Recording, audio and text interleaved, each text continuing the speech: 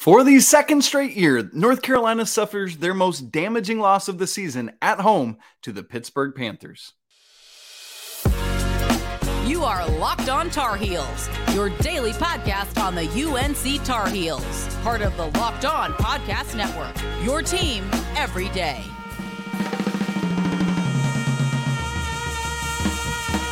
Hey there, it's Thursday, February 2nd, 2023. Welcome into the Locked On Tar Heels podcast, the only daily North Carolina show out there.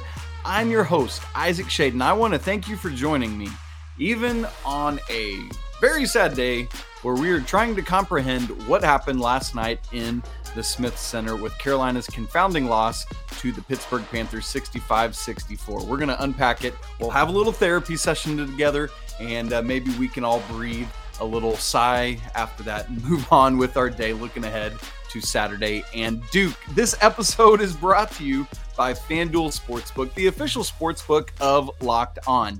Make every moment more. Visit FanDuel.com/LockedOn today to get started. Coming up on today's show, we're going to debrief this game, try to unpack it, make some sense of it, including the Four Corners recap, the shady stats of the game. I got two of them for you today, and we will preview the women's game, plus a little trying to figure out what happened with all this wild Jason Capel stuff after the game. But the biggest takeaway from this thing, let's get right into it. Carolina was simply not tough enough. I'm saying that. Coach Davis is saying that. So it's not just something that I'm coming out with and I'm just throwing daggers. It's how the head coach felt about this game. For me, coming off a week off, remember Carolina hadn't played since last Tuesday at Syracuse. I expected a Carolina team like rearing and ready to go, but it just wasn't the level we've seen lately. Like legitimately heading into this game, I thought the Tar Heels would win very comfortably to establish themselves nationally, right? They've been kind of rebuilding and reestablishing trust with AP voters and others. And it just wasn't there. It wasn't there. They weren't able to say, hey, here we are, pay attention. We just dominated a team that's right around us in the ACC standings. That's me talking about it. Listen to what Coach Davis said post-game. We weren't disciplined enough to win this game. We weren't tough enough to win this game. We didn't make enough shots to win this game. We didn't play good enough defense to win this game. And all of that is where we start. And it's not just in this one game. It's like a trend now with Pitt. They've controlled this series lately. For the second straight year, as I said, they knock off Carolina at home. Not as embarrassing as last year's loss, but still a game that the Tar Heels should not lose. Pitt has now won 3 straight at the Dean Dome. They've won 5 of 6 overall in the series. Coach Davis is 25-3 in his young head coaching career at the Smith Center. A great and respectable record. But 2 of those 3 losses are to Pittsburgh. It's confounding. Again, part of the lack of toughness is this is Carolina's first loss at home. It's also their first loss outside of Quadrant 1 in the NCAA's metrics. That's going to be a resume drop. It's going to hurt Carolina's resume. So why is all of this?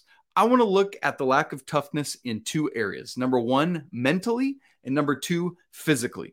So let's start with mental lack of toughness. And I'll give you a couple examples. I'm sure you've got some of your own. I'd love to hear what they are, in fact. But let's start at the end of the game with lack of mental toughness. After Jamarius Burton's free throws to put Pitt ahead, there were 3.4 seconds left.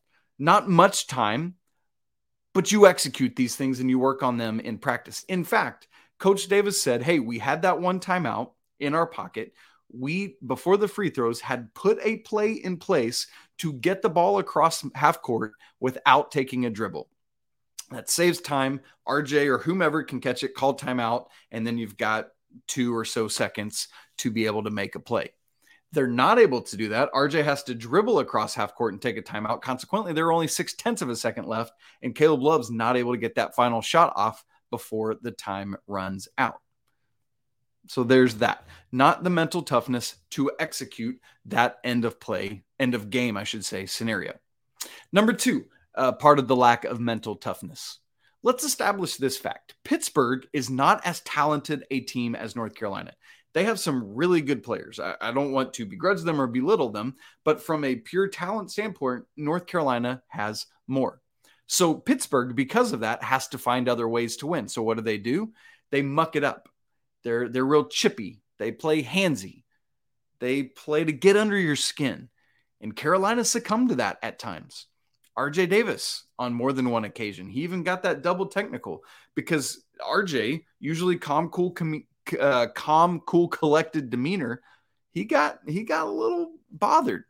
They also got under Armando Bacot's skin, and he had 2 what I would call frustration fouls responding to what he thought should have been called by the refs, but wasn't getting called. And so they were able to get to the Tar Heels, and that's what they have to do to win this game, and they did, and they won. Another lack of mental toughness to me was shot selection at times.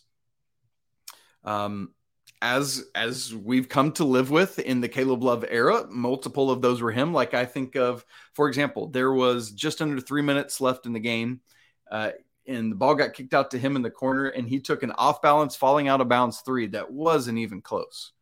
And there were other things from other players, but it's that kind of stuff that every possession has to matter so much that you can't be taking those shots. And now, listen, I'm going to praise Caleb later because I thought he had a very solid game outside of some of that shot selection stuff. But there's that. Another area of lack of mental toughness for me was the lack of feeding Armando Bacot enough. Now, a lot of that is because of Pittsburgh's defense. They scouted it well. They were ready to go. But the Tar Heels have to diagnose that better and have to figure out how to get the ball consistently to the ACC preseason player of the year to get more than 5 shot attempts in the first half. And I know he got fouled. He drew 11 fouls, got to the free throw line a bunch. But there's that. Another area that shows lack of mental toughness from this game. Mondo got trapped. The last possession or next to last possession for Carolina, where he traveled. Carolina had the ball up 44 seconds. Mondo said he didn't realize. He was like, I can maybe call a timeout, but I don't remember for sure that we have any. You got to be mentally tougher than that. And he admitted that. I'm not saying anything he didn't say, but still, the fact remains. And then just some overall lack of mental toughness that Coach Davis talked about. He said this is a season-long narrative for us. It's about discipline and it's about details, and we've got to have that consistently. He used the phrase, we've got to tighten the screws more on the little things that that lead to winning, and we're not doing that. He said we've got to stay on script, do the things we've been practicing, do the things we've been preparing for, and execute that. Clearly, he doesn't believe that his team is doing that consistently. You got to be more mentally tough, and Carolina wasn't enough on Wednesday night. Let's move to the physical toughness that I thought was missing from this game. Now, let me start by saying, though, there were moments where Carolina rose to the occasion and were tough enough. But that's just the thing. It was moments.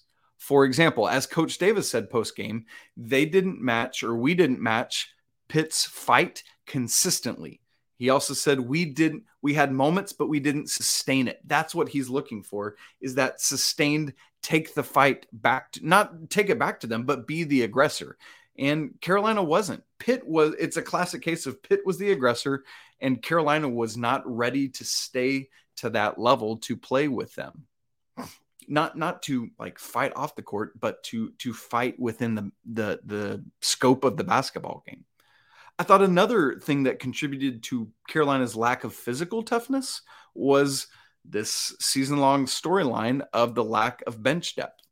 Outside of the starters, no Tar Heel played double-digit minutes in this game. DeMarco Dunn had the 6th most minutes, and he played 9. And a lot of that was just because Leakey's foul trouble in the second half. The starting 5 aren't going to be able to sustain Pitt's level of physicality if they're playing so many minutes. That's just a factor there.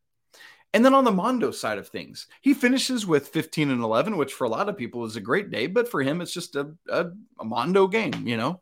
But in so doing, he was only 3 of 10 from the field. Pittsburgh was very physical with him in the post, not letting him get position, aggressively doubling. They had a lot of fouls to give from the front court, and give them, they did. And honestly, there were moments where Frederico I thought was able to wall off Mondo and stop him from operating the way he wanted to. It's not often that you see somebody able to kind of push Mondo around a little bit, but I thought Mondo was not able to get his shots off. Now, he drew 11 fouls, right? Like I said, Pitt was more than willing to give up fouls on Mondo, but he wasn't hitting free throws at a high level, and so they're good with that. And as I've already said, they got under his skin. They rankled him. Now, to be fair, let's Mondo, much to his credit, owned all of this, and he kept saying post-game, I didn't play well. I didn't do a good enough job getting post position where it needed to be. I've got to be more active in doing those things. And kudos to any young man who has the not only the self-awareness, but also the forthrightness to raise his hand and say, yeah, that's on me. I really appreciate that. And so the other thing, going back to the end of game scenario with thinking about the lack of physical toughness, end of game, Armando Bacot hits those 2 free throws that put Carolina ahead by 1, 64-63. After that, Pitt misses a shot. Carolina calls a timeout with 44 seconds left. So you've got the ball coming out of a timeout, up 1 with 44 seconds left. You can basically get the game down to 15 seconds, and at worst, you're up 1. Coach Davis talked about that and said, in those 2 possessions, Carolina's right there, the one where Mondo traveled, and then Pitt's there, the one where RJ Davis fouled Jamarius Burton to get the free throws to give Pitt the lead. He said, you've got to score and you've got to get stops.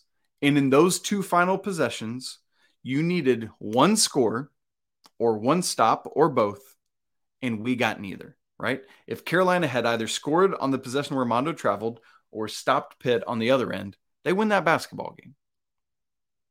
Just didn't even have to do both. Just needed one of them, but they couldn't get either. And that, Carolina was not physically tough enough to be able to pull that off. One other thing, all of that said, I'm not blaming the refs for this loss. However, I do want to call them out for what I thought was a lack of an inconsistent whistle, for a lack of consistency with their whistle. I thought they were trying to get control of the game that had already gotten out of control a little bit. And in so doing, that's when Leaky got his 3rd and 4th fouls, because all of a sudden they're calling ticky-tack fouls to try to rein things back in. Well, it's just like an umpire in strike zone. I get that you're human and you're going to have bad calls sometimes, but at least make bad calls consistently. And that was tough for these teams to know, how am I going to be refereed in this game? Speaking of which, on the refereeing, let me clear up the confusion around the final shot that Caleb Love got off, right? That 3-pointer. It was clear he was fouled and was not able to finish his follow through on the shot. The problem was, go back and look at my Twitter. I've got a still shot of it up. When the buzzer sounds for end of the game and the red light goes off to indicate the game's over, you can clearly see the ball is still in his hand. At that point, the game is over and the shot hasn't left. And so it doesn't matter that he was fouled after this. If he was fouled as he's in the act there before the buzzer went off, yeah, you award 3 free throws there. But unfortunately for Carolina, the ball didn't get off, and so the foul didn't occur till after the game's over, and so it's a moot point. So just to clear that up, the refs got that right. So there's that. All right, coming up in just a second, we are going to have our Four Corners recap and our shady stats of the game. But before we get there, let me tell you that today's episode is brought to you by FanDuel, which is the only app you need at this year's Super Bowl party. We're really excited about our new sports betting partner for Locked On, because they're the #1 sports book in America. And if you're new to FanDuel, even better. They have so many great features that make betting on sports fun and easy. So download FanDuel now, and you can bet Super Bowl 57 with a no-sweat first bet. You'll get up to $3,000 back in bonus bets if your first bet doesn't win. And FanDuel lets you bet on everything from money line to point spreads to who scores the first touchdown, all of that great stuff. Plus, the FanDuel Sportsbook is safe, secure, and super easy to use, and you can get paid for your winnings instantly. I love this app. I've used it for my daily fantasy content for years, and I would encourage you to do the same. Join FanDuel today at FanDuel.com/lockedon to claim your no-sweat first bet on Super Bowl 57. Again, that's FanDuel.com/lockedon. Make every moment more with FanDuel, the official sportsbook partner of the NFL.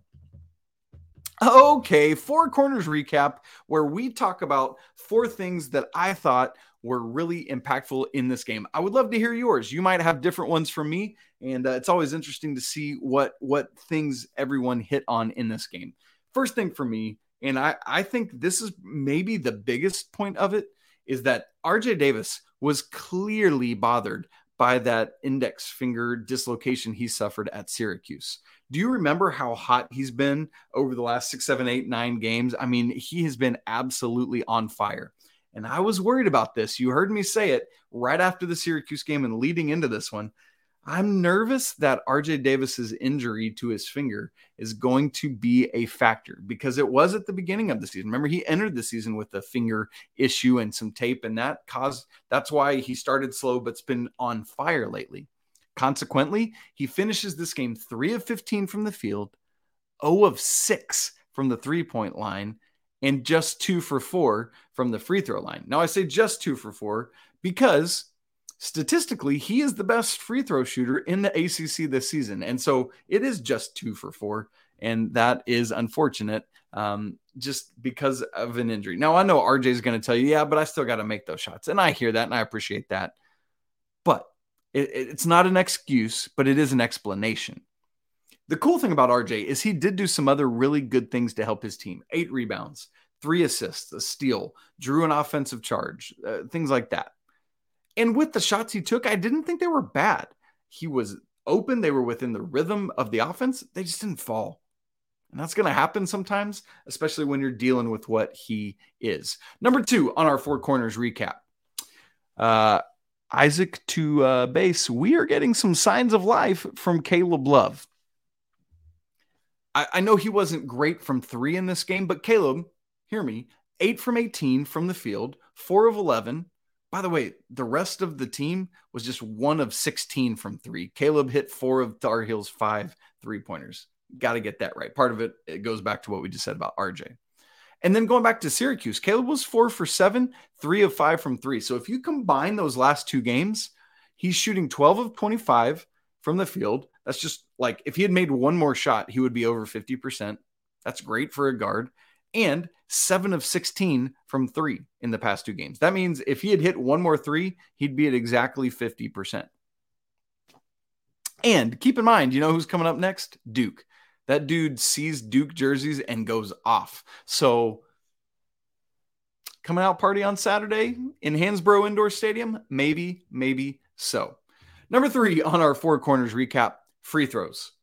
I would ordinarily reserve this kind of thing for the shady stat of the game, but it's just, it's a bitter pill to swallow in a game that you lose by 1, where Carolina, who has been a really, really good free throw shooting team this season, they just weren't in this one. They were 13 of 22. That means 9 misses. It was their 4th worst free throw percentage in a game of the season.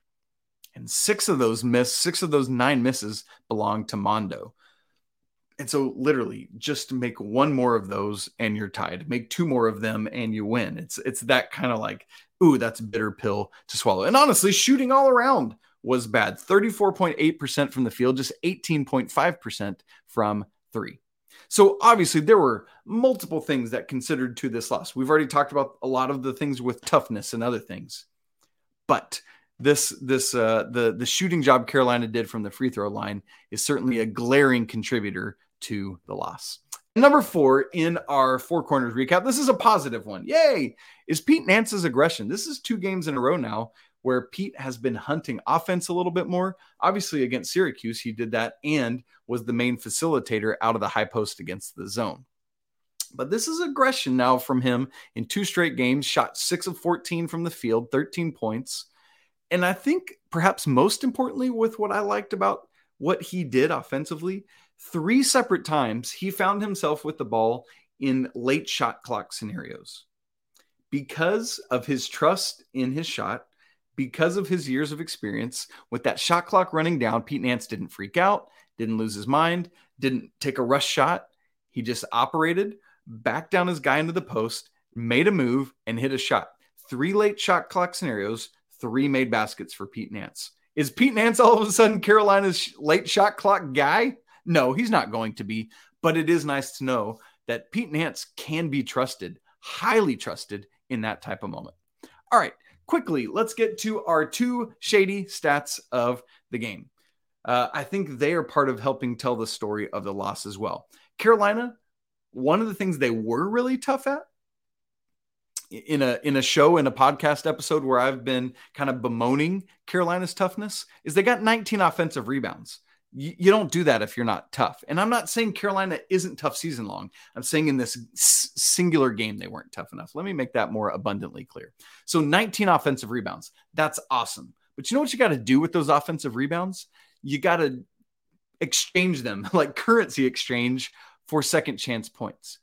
And the Tar Heels just had 13 second chance points, 19 offensive rebounds, but only turned it into 13 second chance points. That's another area that you look at and it's like, boy, one more made basket off of that and you win. Man, it's easy to poke holes in if this kind of thing. And then the other shady stat of the game is assist percentage. Against Syracuse, Carolina rebounded, sprung back to life off a game against NC State where they shot, or just not shot, but had a 25% assist ratio. And it was like, oh, good. Coming back to life off of that NC State game. Unfortunately, it turns out NC State was the aberration and not the actual thing. Because in this game against Pitt, Carolina assisted on just 6 of their 23 made baskets, good for 26.1% assist rate. That's not going to cut it. Carolina's got to do better. And I think that's part of that lack of toughness is when things get tough, just hero balling at times instead of continuing to work together as a team. They're going to get there. I believe that they can. They just haven't yet. All right, coming up next, got the women's preview for you for tonight's game, as well as talking about this whole weird Capel thing. We'll do that in just a second. Okay, after the game, you're probably well aware, Jeff Capel, head coach of Pitt, played at Duke, was an assistant coach at Duke. Jason Capel, an assistant coach for Pitt, played at North Carolina in under like the Matt Doherty era. And so played through some really tough times at Carolina.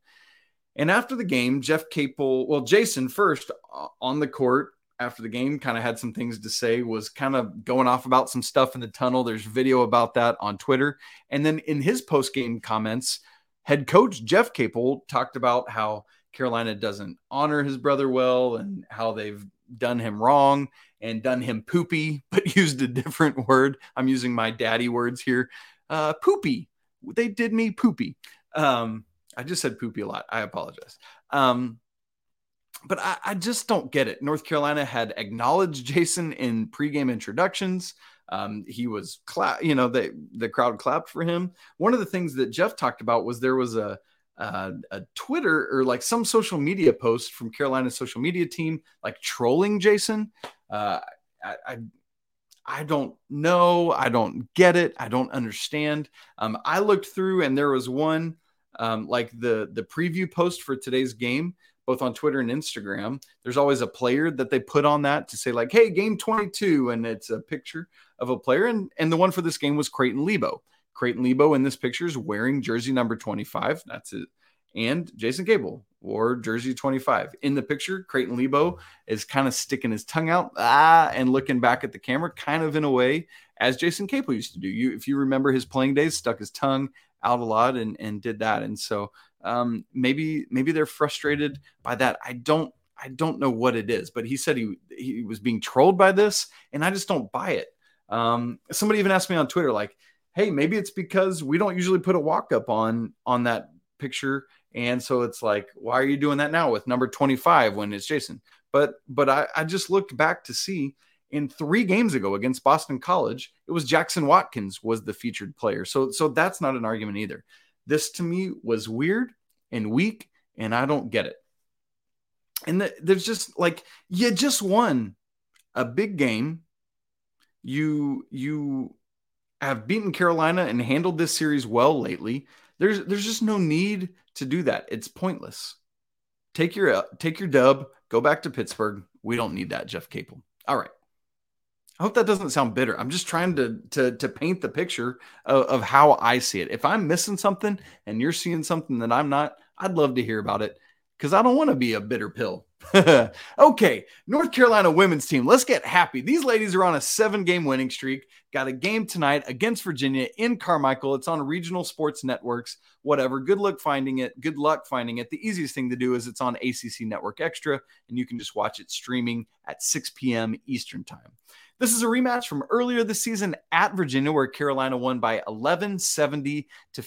It was the second game in this 7-game winning streak. Here's the thing.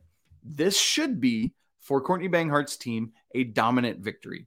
Virginia is one of the bottom 3 teams right now in the ACC standings. But here's the thing. Basketball games are not won in conference standings. They are won and lost on the court. And so they got to go out and do it. Got to go out and perform. Interestingly enough, for the Lady Tar Heels, this is now the 3rd straight game against one of the bottom 3 teams in the conference standings, with Pitt, ironically enough, and Georgia Tech being the other 2. And so there's the possibility of getting a little like, are we done with this stretch yet? You know what I mean? And so we got to look to see how Carolina handles that. They got to go take care of business. By the way, this is the one home game in a stretch of 4 out of 5 on the road. And it's right in the middle. 2 road games, a home game, and 2 more road games. And so live this up. Enjoy your home crowd. Let them spur you on to an 8th straight victory. Well, as we do when we're previewing a game, I want to give you 4 things in my W2W4, the what to watch for. Number 1, last game on Sunday, Kayla McPherson played her first collegiate minutes. It was a great thing, and she had an opportunity to get in and get some run against a lower team in the conference standings, and had some great moments, had some freshman moments, as you're going to do, just getting back into things. But she was aggressive. She trusted her body, which I know is a mental hurdle that you have to overcome as an athlete. I've been through that myself with a really bad hamstring injury, that it just takes a while to trust your body again. But it seems like she did.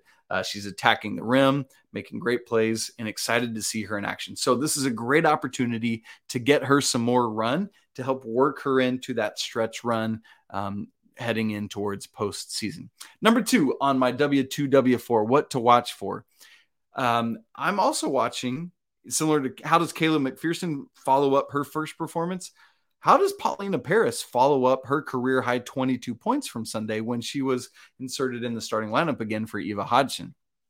22 points, made a buttload of threes. It was great to see. I'm expecting big things from Paulina. Again, the sole true freshman on this team. It's neat to just see the progression she's had all season long, and I expect more of that from her. And that's a lot to start putting on this young woman's shoulders, but she can handle it, or else she wouldn't be playing basketball at the University of North Carolina.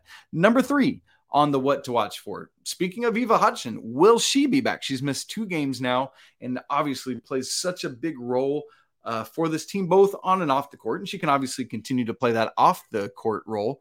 But man, Tar Heels need to get her back in the mix, continue getting depth, figuring out what the rotation looks like now with Kayla McPherson as part of it, and working Eva back in. So hopefully she'll be able to go for this one. If not, we'll keep tabs on her recovery. And 4th and finally, I want to see a complete game from these ladies. That's what I'm watching for. Several games lately, for a while it had been slow starts. Lately, they've had a hot start, but then kind of cool off in the second and or third quarters, and then just put it away in the fourth quarter. They've been such a good fourth quarter team. Or there were those games, as I alluded to, where, man, you got a slow start in the first half, but you really turn it on in the second half, and in particular in the fourth quarter. Or there's been a couple games where the third quarter, they just boat raced a team. I'm looking to see, as we've been waiting for with the men's team, can these ladies have, I want to see them win all 4 quarters. Maybe that's the way to put it. I want them to literally win all 4 10-minute segments of this game. Look at the box score and see how they do with that. And right now, they are, just looking at the standings, half game back of Florida State for 3rd in the ACC. And so a win would tie them for 3rd with FSU. A loss actually keeps them in 4th because they're a half game ahead of both Virginia Tech and Louisville, but instead of being in sole possession of 4th place, they would be tied with 2 other teams. By the way, Louisville is the next opponent coming up on Sunday at Louisville, and so you really want to get a win here so you can get to a full game above them heading into that matchup. Well, friends, that's it for today's episode of Locked on Tar Heels. Hopefully this has been cathartic for you to work through your grieving from this, again, frustrating and confounding loss. But we turn our attention immediately once we can get out of this to Durham, North Carolina in that game on Saturday early evening at Hansborough Indoor Stadium. Should be good stuff there. Would love to ask you to review the show. If you've not previously done so, just give a couple words there on Apple Reviews about why you love Locked on Tar Heels and what it means to you, because that's just helps spread the footprint of this thing. You can follow the show on Twitter at Locked on Heels or me at Isaac Shade. Would love to connect with you there or through email, lockedontarheels@gmail.com. You can also subscribe to the show on YouTube. We're closing in. We're getting so close to 5,000 and would love for you to be part of that. Smash the like button and leave a comment. Also, to remind you that we'd like to ask you to make your second listen Locked on College Basketball. Myself and Andy Patton bring you everything you need to know on and off the court, plus hear from big-name experts, coaches, and players throughout the college basketball landscape. Locked on College Basketball, available on YouTube and anywhere else you get podcasts. All right, I know it's a little bit of a glum day, but it's still a great day to be a Tar Heel, and better days are ahead, I promise. Think about how you'll feel when Carolina gets a victory on Saturday night, right? Your frown just turned into a big fat smile. You know it. All right, we'll get ready for that game tomorrow, but until then, peace.